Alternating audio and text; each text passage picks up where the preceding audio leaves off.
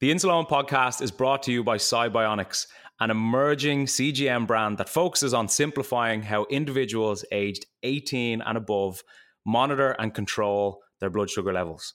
Upon becoming available on the market, the Cybionics GS1 CGM has helped users worldwide navigate the complexities of diabetes management with more confidence and peace of mind. Thanks to Cybionics, now more people are able to view and share their real-time glucose data, receive customizable glucose alarms, and generate full AGP reports, all directly from an intuitive Cybionics app, empowering them with the necessary information to make better decisions about their health. Cybionics combines data accuracy and comfort of wear, which is important to us all, with a feature-rich app. The 14-day scanning-free and calibration-free Cybionics GS1 CGM aims to deliver reliable, seamless diabetes management experiences. For more, check out cybionicscgm.com. How's it going? It's Owen here, and this is a bite-sized episode of the Insulone podcast, Redefining Diabetes. Every week, we'll dip back into the episode archive and get you to think and reflect once more about some of the things we've learned from the podcast over the last few years. It could be some diabetic wisdom, advice, a great guest, or even a hypo story. So enjoy this bite-sized episode of the Insulone podcast. And something that I saw on your website today was hashtag walking science project. Yeah. which I loved. Had you any idea the extent of the sort of science project that you were now being thrown into when you were diagnosed? Absolutely not. I'm still learning, like, the function of the pancreas and honeymoon phases. And I will say that because I take this, I'm going to say so seriously, but I love science. And so learning, and I'm shameless in saying that the podcast I'm about to release is so hopeful in the new CGM technology, the new insulin pump therapy. We are going to see a cure in the next 10 years from everything that I'm reading and the people that I'm talking to, but it's not going to be the cure that we thought it was going to be. I don't even know what your question was, but no, continue. I'm loving this. All I'm hearing is cure. I geek out. I mean, I seriously geek out. And one of the things that I'm working diligently on is transparency, because we're all raising money for groups and that needs to be done. But when you see that there's still no cure, and we don't hear that, okay, they have 3 clinical trials going on right now, and it's islet cells or stem cell, whatever. I mean, if as a person with type 1 diabetes who's not in this industry, if once a month I could read something in layman's terms that shared what was going on, and if the general public understood that these advancements take years to even get to human trials. So we all shake our fists like, why isn't this cheaper? Why don't we?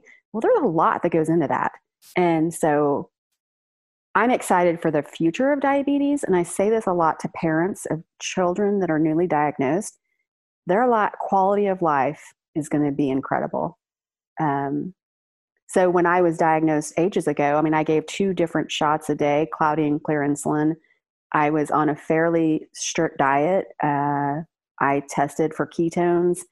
About the time that I was diagnosed, the first glucometer came out, which was a shit show and very painful and a nightmare. And I lied about testing my blood sugar at times because it was so stressful. You know, now today, the glucometers and other things, it's just, even though it sucks, I'm not going to lie, but it's a lot easier than it was 10 years ago, 20 years ago, 30 years ago. So that gives me hope too for the newly diagnosed. Are there any sort of routines that you had found yourself in growing up with diabetes before the tech had advanced? So now you obviously have grown with your diabetes, the medication, the treatment, the tech has advanced also, but are there any sort of older routines that you would stick to from when you were a child or a teenager? That's a good question. One thing that I have chosen in my lifestyle, and this is such a hot topic, and depending on what diets and all the other things, is I have in my earlier years, low carb didn't exist. I mean, I didn't even know what that was. Everything was Diet Coke, diet everything. So I made personal decisions, and to the point of almost being so intense that I would give myself a hard time. And I don't know how to word that other than if I didn't work out, I would shame myself. So a workout regimen was big to me, almost to a fault. I chose a different diet growing up. At 14, I decided to cut out beef and pork. And so I cut out some of the animal fats and things like that. But that was more environmentally, like my mindset there, versus had nothing to do with diabetes. But as I got older and my doctors would say, hey, the lifestyle choices that you've made have made a great impact on your diabetes care. So I currently eat a low carb diet. And it had nothing to do with diabetes right off the bat, but I would eat, let's just say, some sourdough bread with my eggs for breakfast. And your podcast that I listened to today about the pancakes versus the smoothie, I would never sit and eat a plate full of pancakes because I would feel bad. Yeah. I mean, I could give all the insulin in the world, but it's going to give me a headache. I know I'm going to ride high. I don't know how long it's going to be in my system. So I think about things, and granted, like I said, walking science project, some days I get it. And some days I'm like, where did this come from? I mean, and for the newly diagnosed too, you got to factor in other things like stress, hormones, the temperature outside. Are you dehydrated? So I think that I just try to live my best life and still enjoy things. Like I love my wine. I mean, I'm not perfect by any means. And I think for each of us, you have to figure out, you've got to be a science project, test things. So when you eat something or you feel bad one day, okay, well, let's think about what I put into my body today. Why am I feeling bad? So yeah, I've also been really big on supplements and vitamins as an adult, because most people with diabetes don't know that we are vitamin D and potassium deficient. It's a part of the disease. Well, no doctor's ever told me that. It was a naturopathic person or whatever. So anywho, yeah. It's interesting to hear what you're saying, because it sounds so similar to everything that I say on my podcast, and so similar to everything that I believe in, that I really, really believe in. I say so often that all type 1 diabetes is the same, but no type 1 diabetic is the same. We're all different. And there's no one size fits all. Yeah. And it's refreshing to hear you say how you've tried this, you've tried that, you've cut out this, you consistently analyze this. Why did I feel bad yesterday? What can I do today to prevent that? It's just constantly that trial and error with type 1 diabetes. And I heard a podcast with, I think it was Kyle Kondoff. Is that how you pronounce it? Yeah. I was listening to that podcast, and you guys were talking about how essentially what we're talking about here, how no diabetic is the same, and it's about finding what fits right for you.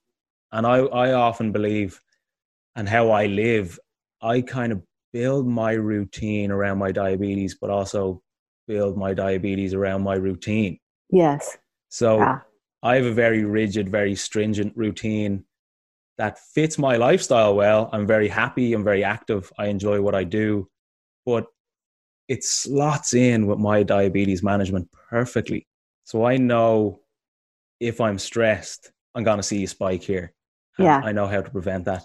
I know if I exercise at this time, I might see a drop, but I can counteract that with a certain amount of carbohydrate. So when you say that it's a walking science experiment, it's spot on. Thanks for listening to this bite-sized episode of the Insulone podcast. And if you want to listen to the full episode, you can check it out in the description. Chat to you soon.